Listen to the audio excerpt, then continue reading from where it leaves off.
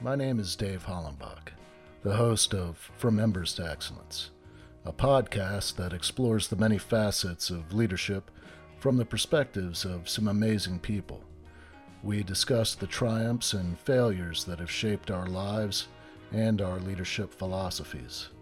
I've found that it isn't whether we fail that defines us, but when we do fail, how we respond. Leaders dust off the ashes and use their failures as fuel to work harder and as lessons to come back wiser and stronger, more resilient, more determined, and more committed to excellence. Today I'm speaking with Tom Spooner. He is a former Special Forces and Warriors Heart co-founder. His service to our nation in the U.S. Army spanned nearly 21 years. His military career included time in the 82nd Airborne. He served as a Green Beret in the United States Army's 7th Special Forces Group, and ultimately in the United States Army's 1st Special Forces Operational Detachment Delta as an operator. Now, since retiring from the military in 2011, Tom has successfully enabled thousands of warriors to acknowledge their struggles, seek treatment, and understand that they are not alone. We're gonna talk about Warriors Heart LLC and Warriors Heart Foundation, the nonprofit that he founded with. I'm sorry, you founded it with Josh and Lisa Lannon. Is that correct? That is correct. Yep, those are my partners. And I mean, the work that you're doing, we're going to talk a little bit about it, but just to set the stage, the experiences that you've had really are what shaped you and led you on this path to helping, your fellow warriors and first responders, law enforcement, firefighters, all that. It's really cool. And I want to, as we dig a little bit deeper, I know that we'll talk about what it is that Warriors Heart Foundation does specifically, because you do a lot of stuff with those guys. And there's, I was reading, it's like in-house treatment, where people actually can stay on site and get healed. Yep. Yeah, man. 42-day inpatient treatment facility. Yeah, that's really cool. Well, I guess let's start off with where it all began. Where were you born and raised, and who were the major influences on your life that led you into the Army? Right on, man. Yeah, I was. So number one, thanks for having me. And so I was born in a little town called Belle Glade, Florida. It's right next to Pahokee, and Chosin, Clewiston, and all those other names that no one's ever heard of before. So it was a really small town. But that's where I lived the majority of my life up until I was 17 years old. The influences in my life, my grandfather on my dad's side, he was a law enforcement officer for almost 35 years. So it was on that side. My grandfather on my mom's side was a World War II veteran. And then an uncle on my mom's side was a 3-tour Vietnam vet. So it was, so I've always wanted to join the military. I just one of those things. As far back as I can remember, that's just what I wanted to do. And then those influencers that I had in my life, that were in the military, and had been to war and everything. It's like, yeah, that's what I wanted to do. So that was the big influencers of mine. And then when after I was 17 years old, I went and we moved to West Palm Beach, Florida. Not Palm Beach, Florida, West Palm Beach, Florida. And and I lived there for a couple years, graduated high school there from Forest Hill High School, and then I participated in Florida State ROTC program for about a year and a half. So I pretended somehow I got like 43 credits, but I did not successfully complete my college education. I was having a little bit too much fun, and I did a lot of drinking, and that kind of got in the way of things, obviously. And then I joined the military in 1990. But those, back to your question, is like that's where I grew up, and I got a younger brother and a younger sister, and those were the influencers, in my life, and then rolling into the military. What was life like growing up in Belglade, and what would you do for fun out in the sticks? Yeah, so it all ties into everything. My whole life, like you mentioned, is culminates with Warriors Heart. What I mean? So everything that we do out there is all based out of my experience. So being in a small town, had a great family, that came from, my dad was an alcoholic growing up, but he wasn't a monster or something big like that. But, it was, came up a little bit rough, but a lot of love, a lot of family. Wasn't a lot to do in small towns other than, South Florida, you play football because that's the religion. And I love doing that. And, did a lot of partying, a lot of drinking, a lot of hanging out in the cane fields, and riding motorcycles and, and lifting weights. And, that was really the kind of thing you either make it out of there in professional sports or join the military, so and where I come from anyway. And then obviously I did not make it into professional sports.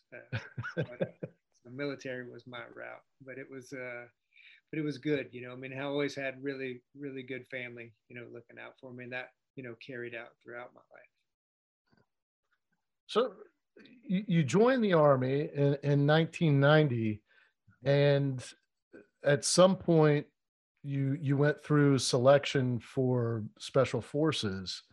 How far into your Army career were you by the time you decided that that's the route you wanted to go?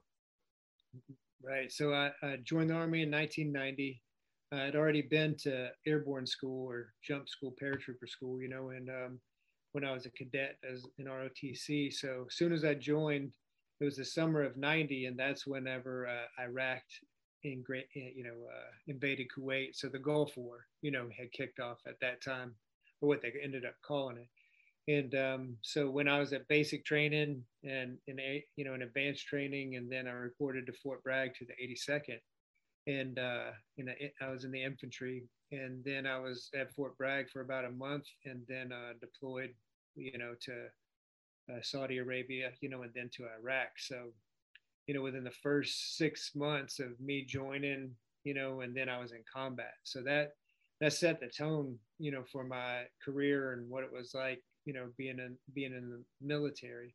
So I spent 5 years in the 82nd, and I loved it. Every unit that I was in, I absolutely loved being in, and the guys that I worked with. I just was always trying to push myself and see like, hey, what can I do next? So, but every place I was at, like when I was in the 82nd, I went to Ranger School, I went to Jump Master School. I just loved it. I mean, the military was the one place where I could be fully myself, I mean, where I fit in that culture. I was good at it, so it was good. So I spent 5 years in the 82nd, and then I went to Special Forces selection in like December of 1995. And so I made it there at selection, and then I went to the Q course, they call it, or the qualification course. And I got qualified as 18 Charlie, which is a Special Forces engineer. So it's building stuff and blowing stuff up, so I got lucky. I picked that. That's what I wanted to do. Cause I mean, who doesn't like blowing stuff up, and so I did that. And after I completed the qualification course and got my Green Beret and Special Forces tab, then I went to 7th Group, which 7th Group, the region that they work in is in Central and South America. So I went to language school, learned Spanish, And then I immediately started going to Central and South America.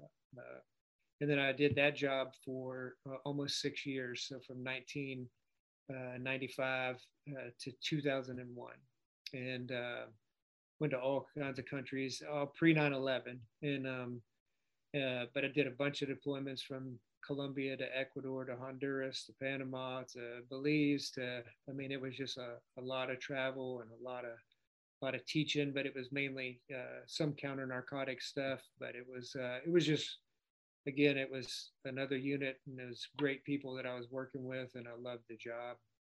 But that was my time there from 96 to 2001. And then in September of 2001, I went to Delta Selection. Didn't think I was going to make it. Like I just didn't. I was kind of older for the military, older, not regular folks. But I was 31. I already had 11 years in. I was a senior, sergeant first class, getting ready to take a team. But I didn't want I didn't want the regret of not trying. I never thought I'd make it. I mean, if we'd have been betting, I'd have been like, yeah. I mean, I'm going to give it my all, but like, I wouldn't have bet on me, to make it. But I did. And so I made it, and then went to the training course there right at the beginning of 2002. Well, I got there at the end of 2001. And so then made it as an operator, and then I was an operator there from 2001 to 2011. Ended up doing 12 deployments, had 40 total months time in combat, and then retired in 2011. But one significant thing that happened back in 1992 was because I had struggled with alcoholism at an early age, I was a mess, even early on. And but it was in 1992 I got sober. Went and got some, not on my own. I wish I could tell you like, whoa, I just straightened myself up. But no, I ended up needing to get help at an early age. I was 22 years old. Had 2 years in the Army, was super successful in the Army, but I was destroying my personal life. And so I got sober. Then went to AA, 12-step work, with sponsors, all of that stuff, meetings, and it changed my life, and then from that moment on, I've been getting after sobriety now for, 29 years. And so that really, shaped me moving forward because,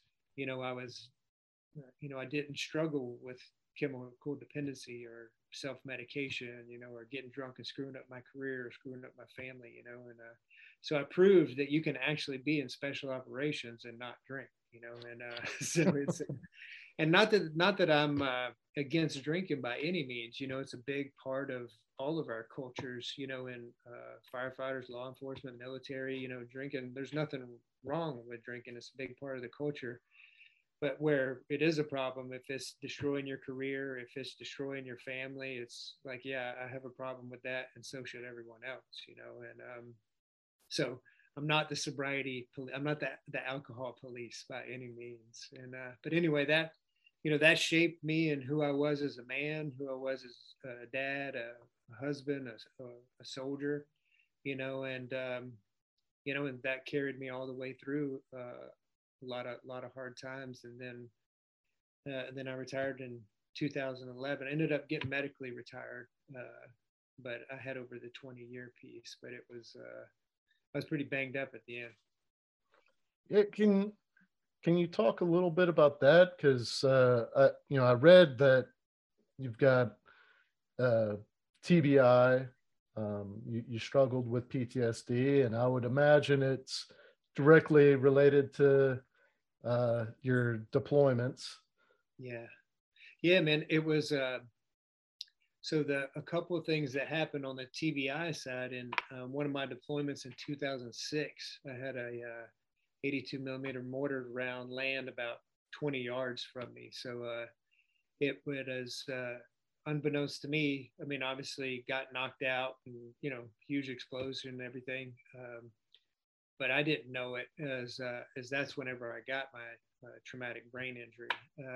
and how I know that that's true is because I can tell you how I was and how I moved through life prior to, September the 1st of 2006, compared to how I was after that, but at the time it was 2006. And I mean, everybody that I knew had been blown up, so it wasn't like, oh my gosh, this weird thing, I mean, it wasn't, I mean, it was pretty common during those years, for that to happen. So it was like, well, yeah, that happened. So you just keep going. And then throughout the years, like I would notice like some, I was having some difficulty with my memory at times, but nothing that affected the job, nothing that affected anything.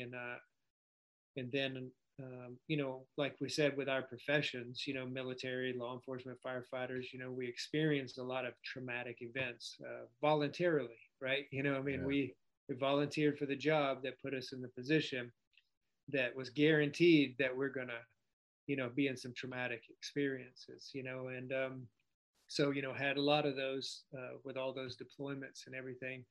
And what I found for me, and obviously this is only me looking back at it, I didn't realize it at the time, but all that stuff was accumulating.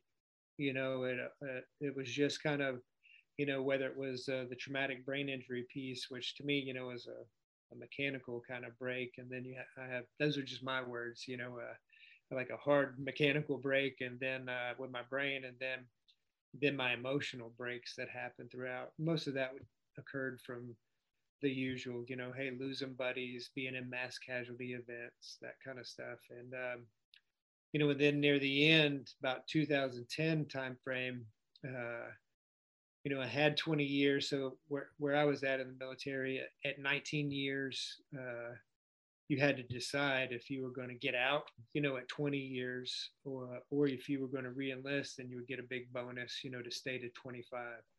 And I had always planned on, I was a super lifer, man.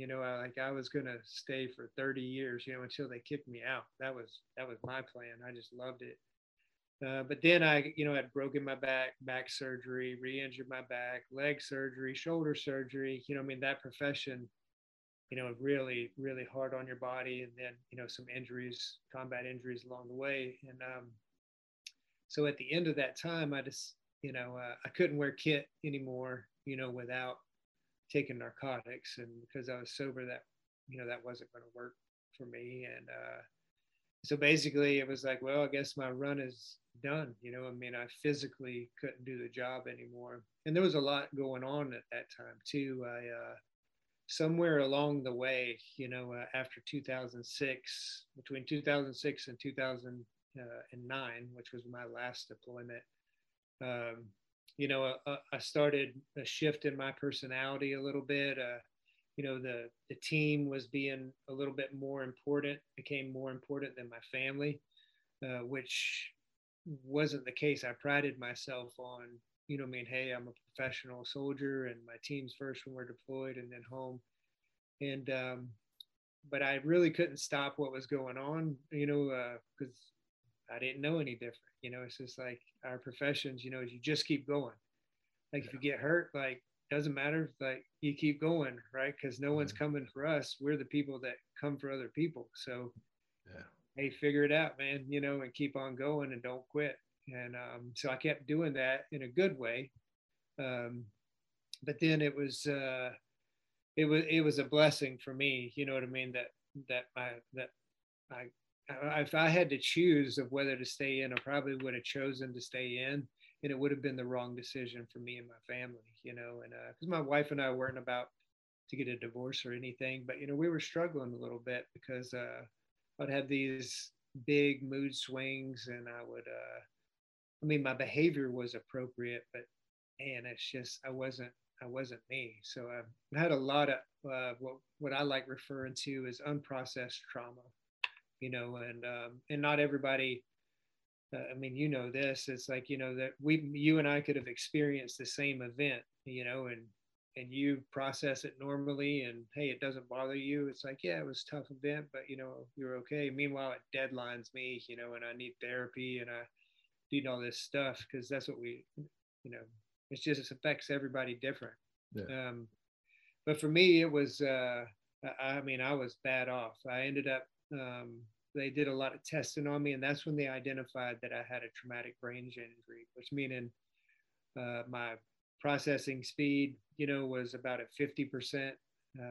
And then my verbal memory was about at 50%.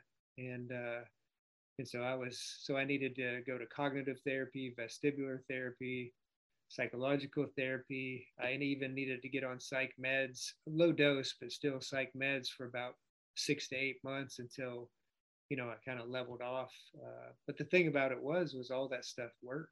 I mean, it's just like going to the gym. If you put in the work, you're going to get some results. That was my experience. But anyway, I've rambled on a lot. I'll pause, see if you guys got anything. No, well, I mean, I believe that leads us into what you're doing now with Warrior's Heart. How did that come about? Yeah, so when I first got out in 2011, I mean, I had a really good reputation where I worked, had a really good career, and so I had a good resume. So I didn't want to learn really anything new, so I just went into teaching. Probably 80% law enforcement, on the tactical side, pistol, carbine, CQB, sniper, all the stuff that was on my resume and was needed, and I've always enjoyed and loved teaching. And for me, it was just staying on the warrior path because I didn't die, which was something that I really had to process because I thought I didn't want to die, I mean, I didn't have a death wish, wasn't suicidal, but it was like I fully expected it to. So whenever I didn't, I'm like, well, what do I do now? It's like, so I had to process that. And it's like, well, I love teaching. I love giving back. I love, these are guys and gals that are in the fight, protecting us. And I knew I had a lot of great experiences to pass on, to them, some kind of, in my opinion, some kind of gospel stuff, this is what happens in a gunfight, whether you're in Baltimore or Baghdad, when bullets start flying, this is what humans do. And so I really enjoyed that and did it. And it really kept me involved and plugged in to that culture, which was super important for me, as far as in my own personal transition out of the military. And I really needed that, and it worked, So I did that for about until 2015, 16 timeframe. So for about 4 to 5 years, that's what I really did, and I needed to pay the bills. So it was, I got out of the military and needed to get a job, and so I did that and loved it. But I always knew there was more. And meanwhile, one of my biggest passions, is sobriety, and is helping folks, what I mean, obtain that are struggling with it. So I continued that throughout my whole journey. But then to get to your question about Warrior's Heart, and it's part of the story is that my partner, Josh Lannon, how I met him was we would put together what we called fun and guns for this organization called the YPO, Young Presidents Organization. And we put together a 3-day event in the woods here right outside of Camp McCall in North Carolina, a place called Oak Grove Training Facility.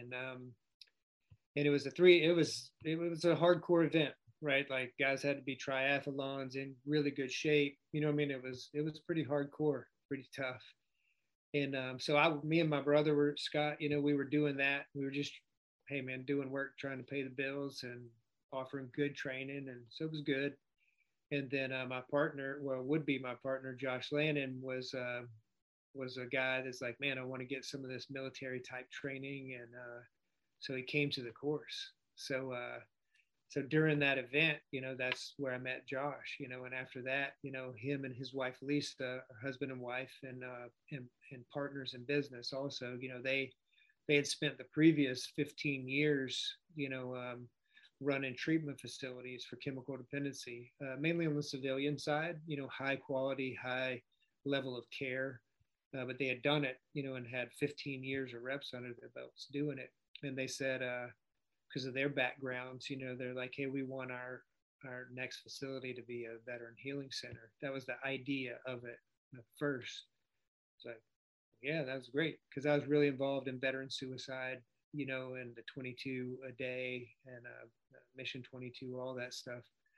I was like, yeah, I'd love to, you know what I mean? So it ended up being the perfect partnership because what I brought to the table, they didn't have, and what they brought to the table, I didn't have, so it really made this perfect partnership where we couldn't have done it without one another, and so that was in 2013 when we met.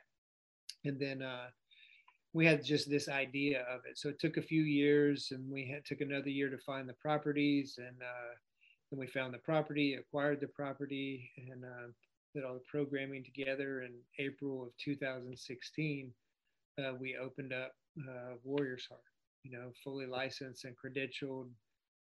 It's on a 543-acre ranch in Bandera, Texas. And the idea for Warriors Heart was all of our life's work, basically. So everything is based off of everything that goes on at Warriors Heart is based off of my personal experience in therapies and in treatments with chemical dependencies, with unprocessed trauma. So there's nothing that goes on there that is theoretical or, hey, let's try this out. Like none of that goes on. It's an all experience based training facility is what it is. Get cleaned up, get trained up, get back into the fight. Whether that's just in life or a lot of folks comes to us also, they're still in the job. Firefighters, law enforcement, paramedics, active duty, military members. A lot of them, are still on the job. And then you have the other folks, that aren't in the job anymore, that are ready just to get back into life. And that's what we do out there. Now, how do you determine if somebody would be a good fit for that program?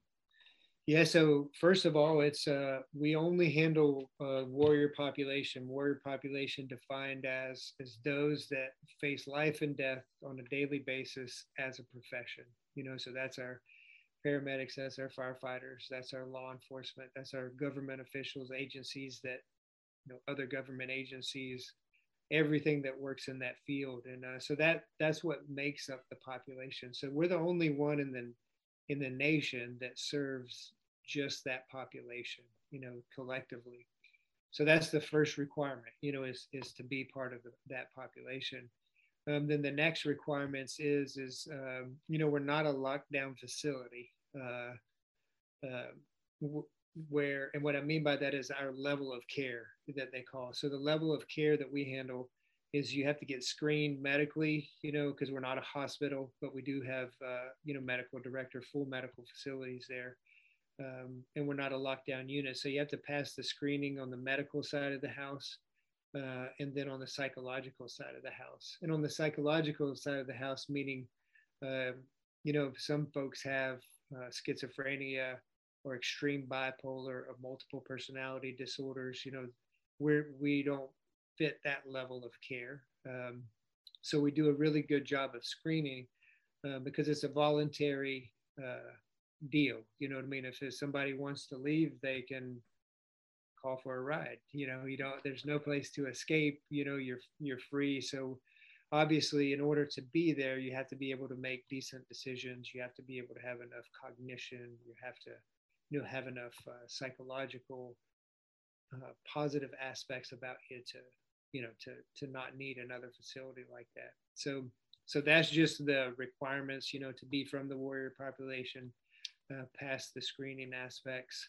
And then whenever it comes to the financial aspects of it, that's where we take TRICARE, we take all the different kinds of insurances that folks have. And then also the private pay aspect of it. And then there's also the scholarship aspect of which that's where Warriors Heart Foundation comes into play. But that's also, we have a lot of other folks that help us out. Big one being Gary Sinise Foundation, the Avalon Fund, a bunch of different folks, Black Rifle Coffee. There's a lot of folks that help warriors out that may have burned it all to the ground, burned in their finances, because we're primary diagnosis chemical dependency. So alcohol, drugs, of any nature, but that's our primary.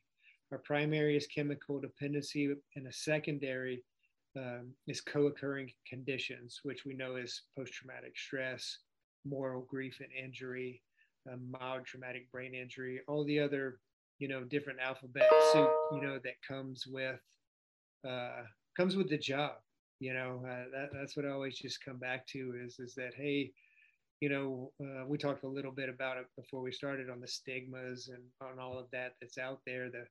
The funny thing about it is if someone's struggling, from the job anyway, struggling with PTS or moral grief and injury, those kind of things, they should give us a badge for that.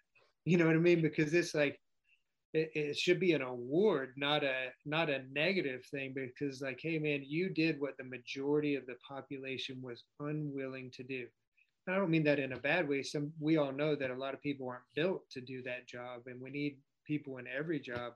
Because hey, it's you volunteered to run into the fire. You volunteered to run into the buildings. To get into the gunfights. Like, you know, you take care of all of us. Whether in that population. So when folks call 911, you know what I mean. Whether it's a fire, whether it's law, whatever's going on, our country gets attacked. We're the ones that protect our people, and then it comes down to, okay, well, who's helping those that help us, and we all know it's mainly internal, but not a lot of folks, so that's one of a few of our slogans out there. One of them is warriors healing warriors. We have our psychologists, we have our professionals, licensed chemical dependency counselors and subject matter experts. But at the end of the day, you know what I mean? It's really doing what we do best, and that's helping out our buddies. What I mean? When we see someone struggling, we help them out. It's the nature of who we are individually, and collectively. What do you think keeps that stigma in place? There's so much research out there. Everybody knows the reality of these professions. Right.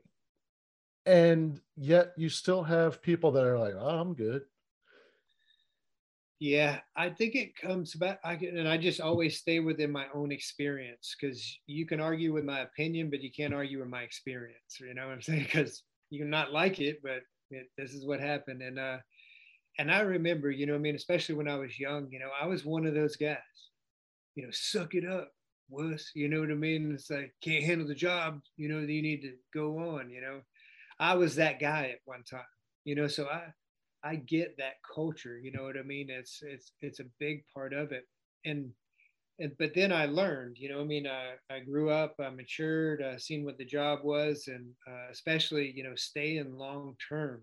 Because it's easy if you're just in for a few years and you get out, and nothing really big happened and that kind of, I could see how you could stay in that mindset. But, if you're on the job for a long time, what comes with the job.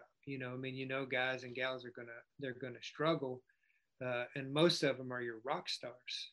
The people that you don't want to lose. That's just, I don't know why that is, but it's usually the case.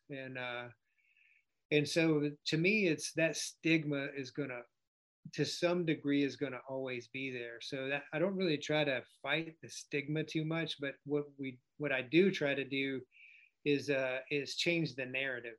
It's like, hey, there's always going to be people.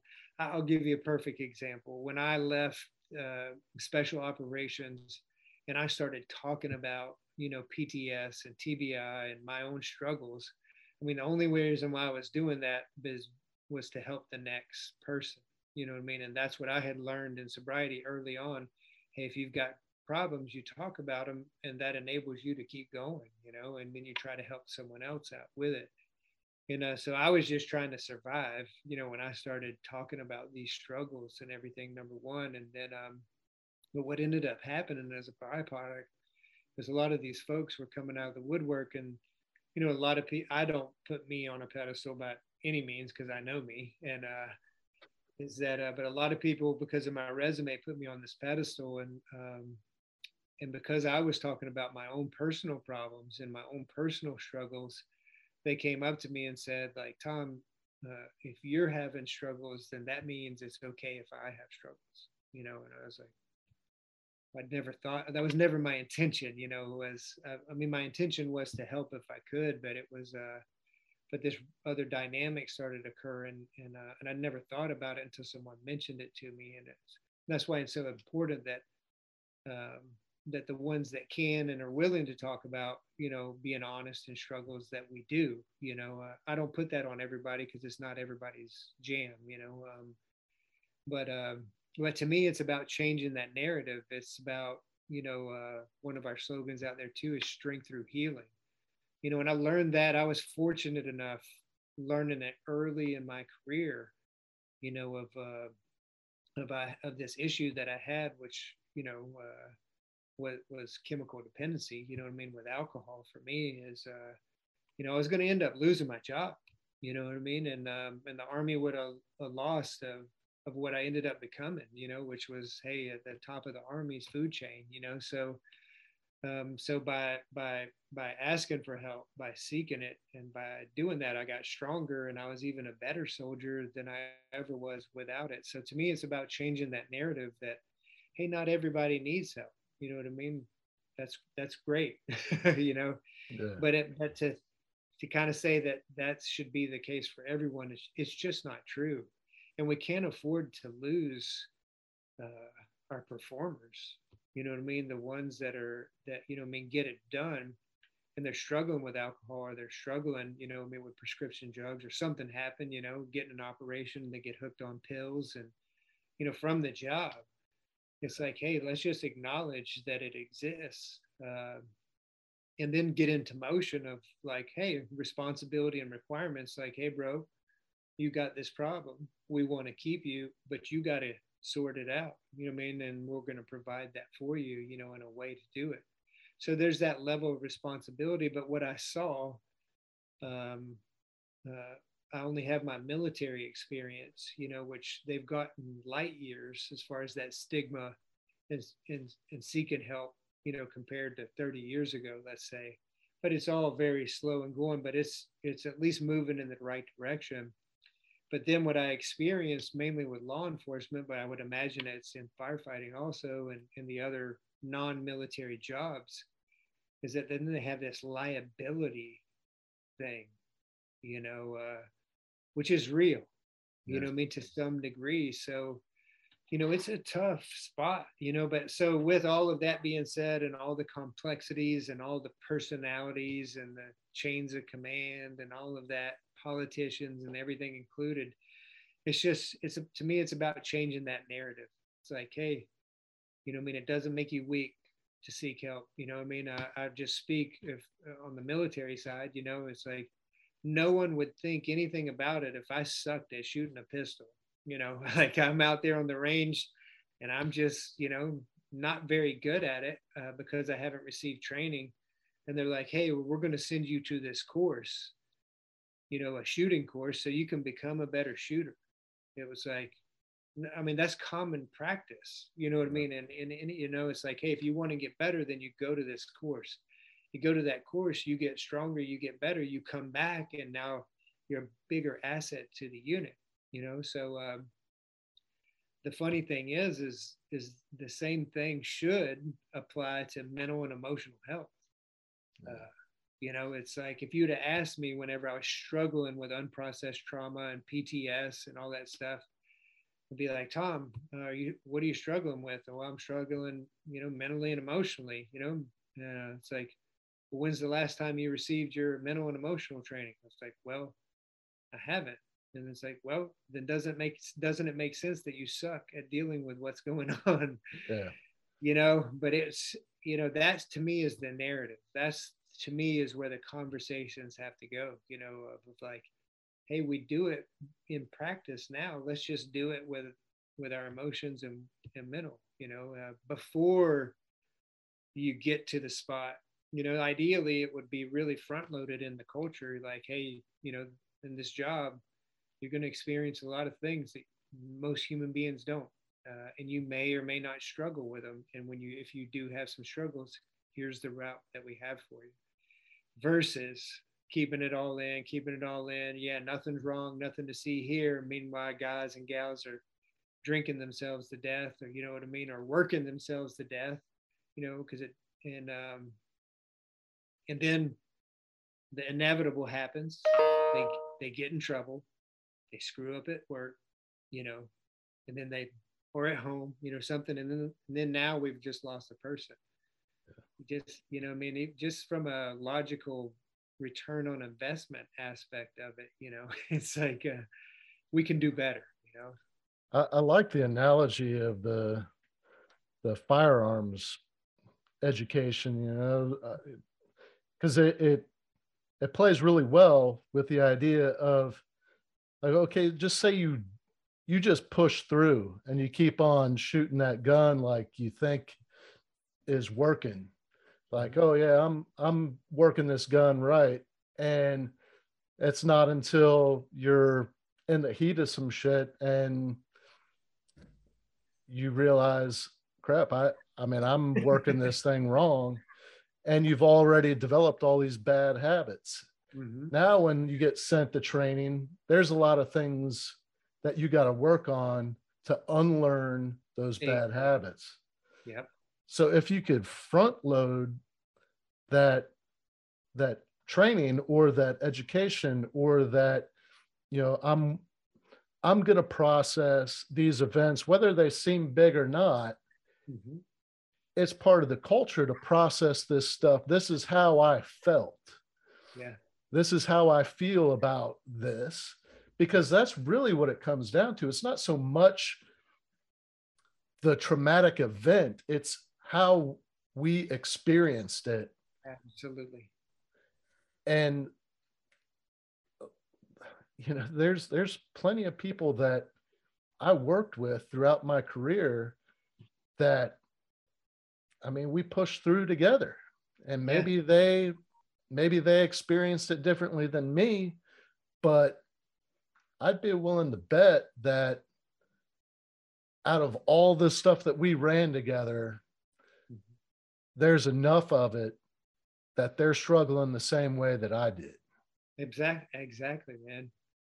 Yeah, unless you're a psychopath or sociopath, you know what I mean, a normal human being that experiences the kind of things that our professions offers us, you know, you're going to have, it's going to come out some way. And that's where, to me, is about the narrative, even, you know, front loading it, not with training and everything, just in conversation, you know, all from the old guys, you know, that is like, hey, look, you may or may not, you know, because everybody's different. They have a different skill set, tools, emotional capabilities, you know, and all of that is that. But on, you know, in this job, if you find yourself becoming very hyper vigilant, that's an indicator that there's something unprocessed, you know, that the way you feel about something that's going on is kind of unprocessed.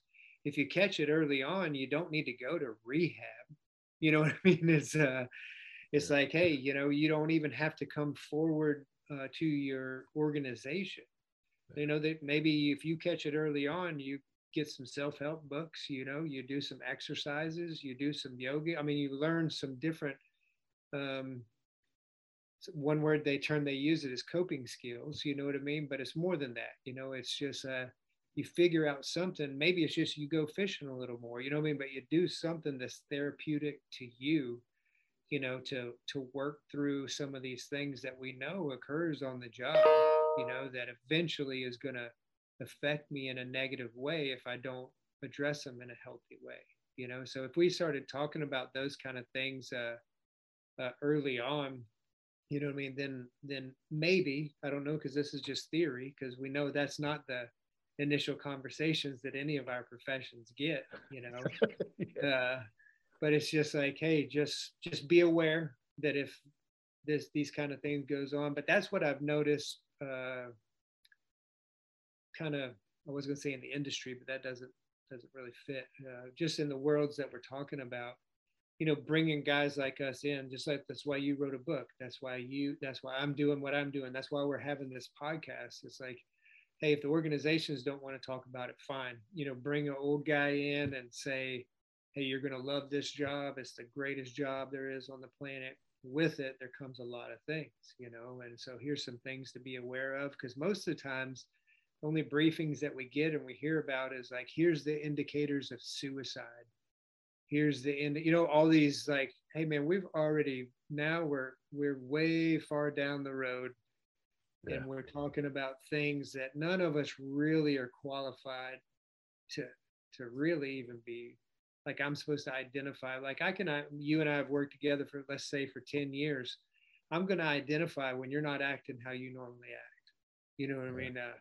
That to me is the indicators that we talk about. When I start coming out of pattern, you're like, hey, Tom, what are you doing, man? Like, you're hanging out here longer. You're going, like, my normal pattern is I work and I go home and I'm with my family and we're on the weekend, you know what I mean? And I start coming out of pattern, those are the real indicators, of, and it doesn't have to be anything drastic, but me, no one knows us like our teammates, right? I mean, and we all know, when someone has stuff going on, and it's up to us, this is my experience and opinion, is it's up to us, meaning the teammates, to look out for one another, where I see you struggle and I'm like, hey, what's going on? Yeah. Oh, bro, I'm just, no, bro, nothing. Like, what's going on, man? Like, this is not okay. This is not who you are. It's not who you want to be. I know you. I know your goals. I know how you operate. Like, no, this ain't, what do we need to do? Because if I say to you, hey, if you need some help, just let me know. You're not going to let me know, man, because it's not in our nature. I'm not going to put my burden on you. It's not in our culture. It's not, my job is to help others. My job is to be there for my teammates, not take from my teammates. And that was one of the hardest things that I had to process, was me asking for help. And when I say that, like I said, I've been asking for help for a long time. So it wasn't ego involved. It was just, for me, what was going on was like, man, how did I go from being the guy that's helping all these people and I'm an asset to my team and I'm helping the team? I'm an asset, man, right. And I'm providing for my community and my country. And now something happened along the way. Now I can't figure out how to get home, you know what I mean? And now I'm the guy that's needs help. So it didn't have anything to do with ego with me. I just couldn't figure it out. It's like, dang, man, what happened? How do I mean, and I did, I because of my prior training, you know what I mean?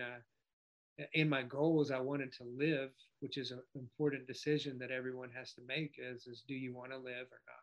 And I wanted to live and I wanted to be there for my family and I wanted to be a dad and I wanted to be a good husband and I wanted all those things, but I wasn't going to be none of those things without some extra training, and that's what I did, and I don't know. I'm just really grateful for, everybody that is trying to continue to serve, because it's like we had said at some point, it's just a continuation of our path. We didn't die.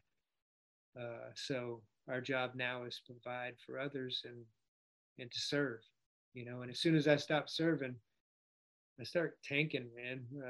Because if I'm not thinking about you, guess who I'm thinking about? Me. Yeah. And if I'm thinking about me, I'm thinking what I'm getting or not getting or how I'm feeling. And, that's just nowhere to go for long, Yeah. One thing that I wanted to touch on before we go, and it's something that I've brushed over in other episodes, but I would imagine that this is probably familiar to you and the culture that you came from. So there's some people that I worked with, and it's a personal experience as well. I struggled with drinking, and then there would be times that I would go, man, I've like increased the amount of alcohol I'm consuming. And my line of thinking would be, okay, well, I'm not going to drink if I'm at work, so I'll go work more. Yeah. And before you knew it, I was working way more than I should have been, because now I'm exposing myself to even more traumatic events. Yeah. And but I'm maintaining where when I'm at work, I'm in the sweet spot. I know that Yeah. world, and I can deliver. Yeah. It's when I go home, I'm not the same person that I was. Yeah. And that's what I'm running from, Yeah. is that reality. Yeah. So I think even if I wasn't drinking, even if I wasn't like having mood swings, that kind of thing, I am kind of pulling back from the life that I'm actually working for. You know, I'm going to work to provide for this life, but Yeah. I'm not experiencing it. Right. And I think that that's a big warning sign for a lot of. I think a lot of people don't view that as an issue, because you know you're working, you're making money, you're actually contributing, Yeah. but you're not to your family. Yeah, man. I mean, I ran into that. That's exactly what I did. Like I said, I didn't have alcohol or drugs or anything going on, but work became the focus, like you said, man, because I love it and I'm good at it, and it's my medicine and everything. But when it always comes down, that's why I love this statement, and it's not anything earth shattering. It's like, hey, is it working or not working? Meaning, is the life, you know what I mean, that I want, and what I'm doing to attain it, both sides of the house, you know, as my profession and my home life, you know, hey, is it working for me? Because every family dynamic is different, you know what I mean? So it just, you know, everybody's to each their own, you know, kind of deal. But like to your point is, the man, if that, for me, when my home life started getting jammed up, you know, because I was leaning too much on the work side, uh, you know, then it just creates that that bad train wreck that's coming, you know, because what I need to do is pause, you know, and have more conversations with my wife. What I need to do for me, and I'm speaking from personal experience, is more books on how to be a better dad, you know, or, you know, talking to my buddy who's like, man, I want to be a dad like that guy, you know, and Yeah. because that, you know what I mean, and then focusing some of my efforts on, instead of running and hiding, because that's what I'm doing, you know what I mean, and staying in my sweet spot, you know, and becoming like a workaholic, you know, and to because it's about emotions, right? Because a child requires me to be at a certain emotional maturity level, you know, or a teenager, you know what I mean, especially teenagers, right? Or my wife, you know what I mean, versus it being at work. I don't have to really concern myself with emotions. Like we're on the job. Like, hey, you know, hey, we have to move past our emotions. You know what I mean? We have to, Yep. you know what I mean? In spite of what we're feeling, we have to do what needs to be done. You know, so processing and emotions, and, you know, I don't like what you're doing. I just yell at you. You know what I mean? And you yell back at me, and then that's common. You know, I mean, no one cares. But I go home, my wife yells at me, I yell back. You know, the kids are. The next thing you know, everybody's yelling. Like, no, that no, man, it doesn't. What works in this environment, you know, doesn't work in this other environment. But again, it comes back to training. You know what I mean? It doesn't have to be this big emotional, this big upheaval. I can ask myself, is this the kind of husband that I want to be? Yeah. The answer is yes or no. Yeah. You know, and is this the kind of dad that I want to be? Yes or no? I mean, if the answer is yes, then hey, continue on, my man. You know, like rock on. If the answer is no, then it's like, okay, well, okay, so it's the answer is no. So what do you want to do about it? Because it ain't just going to get better. Nothing just gets better, you know. So that's where I like to keep it without getting off philosophical and you know, whatever anyone's thing is. You know, it's like, hey, it's either working or not working. If it's working for you, right on. If it's not, okay, then get back into what we do as a profession, which is problem solve. Yeah. You know what I'm saying? You go into a fire, you're just coming up to it. I mean, you are trying to solve that problem. That's what I mean. All of our professions, whether it's firefighters, law enforcement, paramedic, military, if there's one commonality that we have, it's we solve problems. Some of us solve problems with guns, you know what I mean? Some of them with water, some with talking, there's different ways, but we solve problems. So when we have problems in our home, let's say, or in our personal lives, like solve it. Yeah. And if we can't solve it, then we seek outside agencies, right? I mean, in the job, like, hey, we call for backup, we call for help. It's common practice. Yep. You know, so that's where I try to keep the narrative is like, hey, man, just do what I did in the military, except now I got to do that in my personal life and home life. You know what I mean? It's like, hey, if I needed backup, I called backup. If I needed a medic, I called a medic. You know what I mean? And if I needed assets, like, hey, do the same thing at home. Don't be freaking dramatic about it, you know, or because if you'd have done that on the job, like if you needed assets that were available to you and you didn't ask for them, like you're getting close to being fired because that just makes you dumb. Yeah. You know, and you're putting other people at risk. So you're about to get fired. so that's what's always been the dilemma for me is like, man, take my mindset that I used efficiently and effectively in the military and apply it to my personal life. Yeah. Like, hey, man, analyze the problem solve, bring buddies in on it. You know what I mean? But, you know, if it was easy, that's what we would all do, you know, but I always come back to like, man, I already have the tools in the toolbox. I just need people to help me figure out how to use them sometimes, you know? Tom, I really appreciate you taking the time to talk with me and share your story and, you know, everything that you're doing and helping, continuing to help people. It's pretty awesome. And, you know, just for those listening, I will have links to your website and more information about Warrior's Heart. So those listening, they'll be able to learn more about you and what your foundation is doing. But what's the best way for people to connect with you? Yeah, man. The best way, as far as on the Warrior's Heart side of the house, is there's warriorsheart.com. I try to keep it simple. You know, it's like if you go to warriorsheart.com, it's got loads of information. There's videos on there, everything, and there's also a phone number. And that phone number is 866-868-9383. And if you call that number, it'll get you to an admissions advocate. And we call them admissions advocate because that's what they do is immediately start advocating for who's on the other end of the phone, whether it's a warrior in need or their family member or friend. And even if it's just answering questions and understanding what's going on, obviously for that process, but it's back to your question of the best way to get a hold of us, that just go to warriorsheart.com. All right, man. Thank you so much, brother. Thank you for your service and the service that you continue to provide.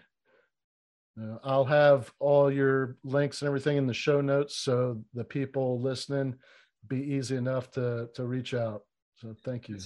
That sounds great, brother. And thanks for having me. Really appreciate it. It's a great conversation. Yes, sir.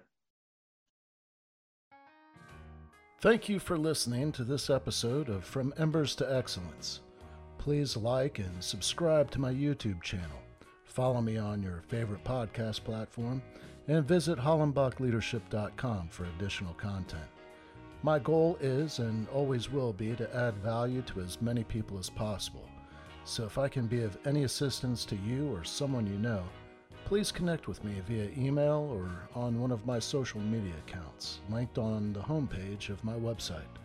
Remember, our failures don't define us unless we let them, and the only true measure of a leader is the success of their team.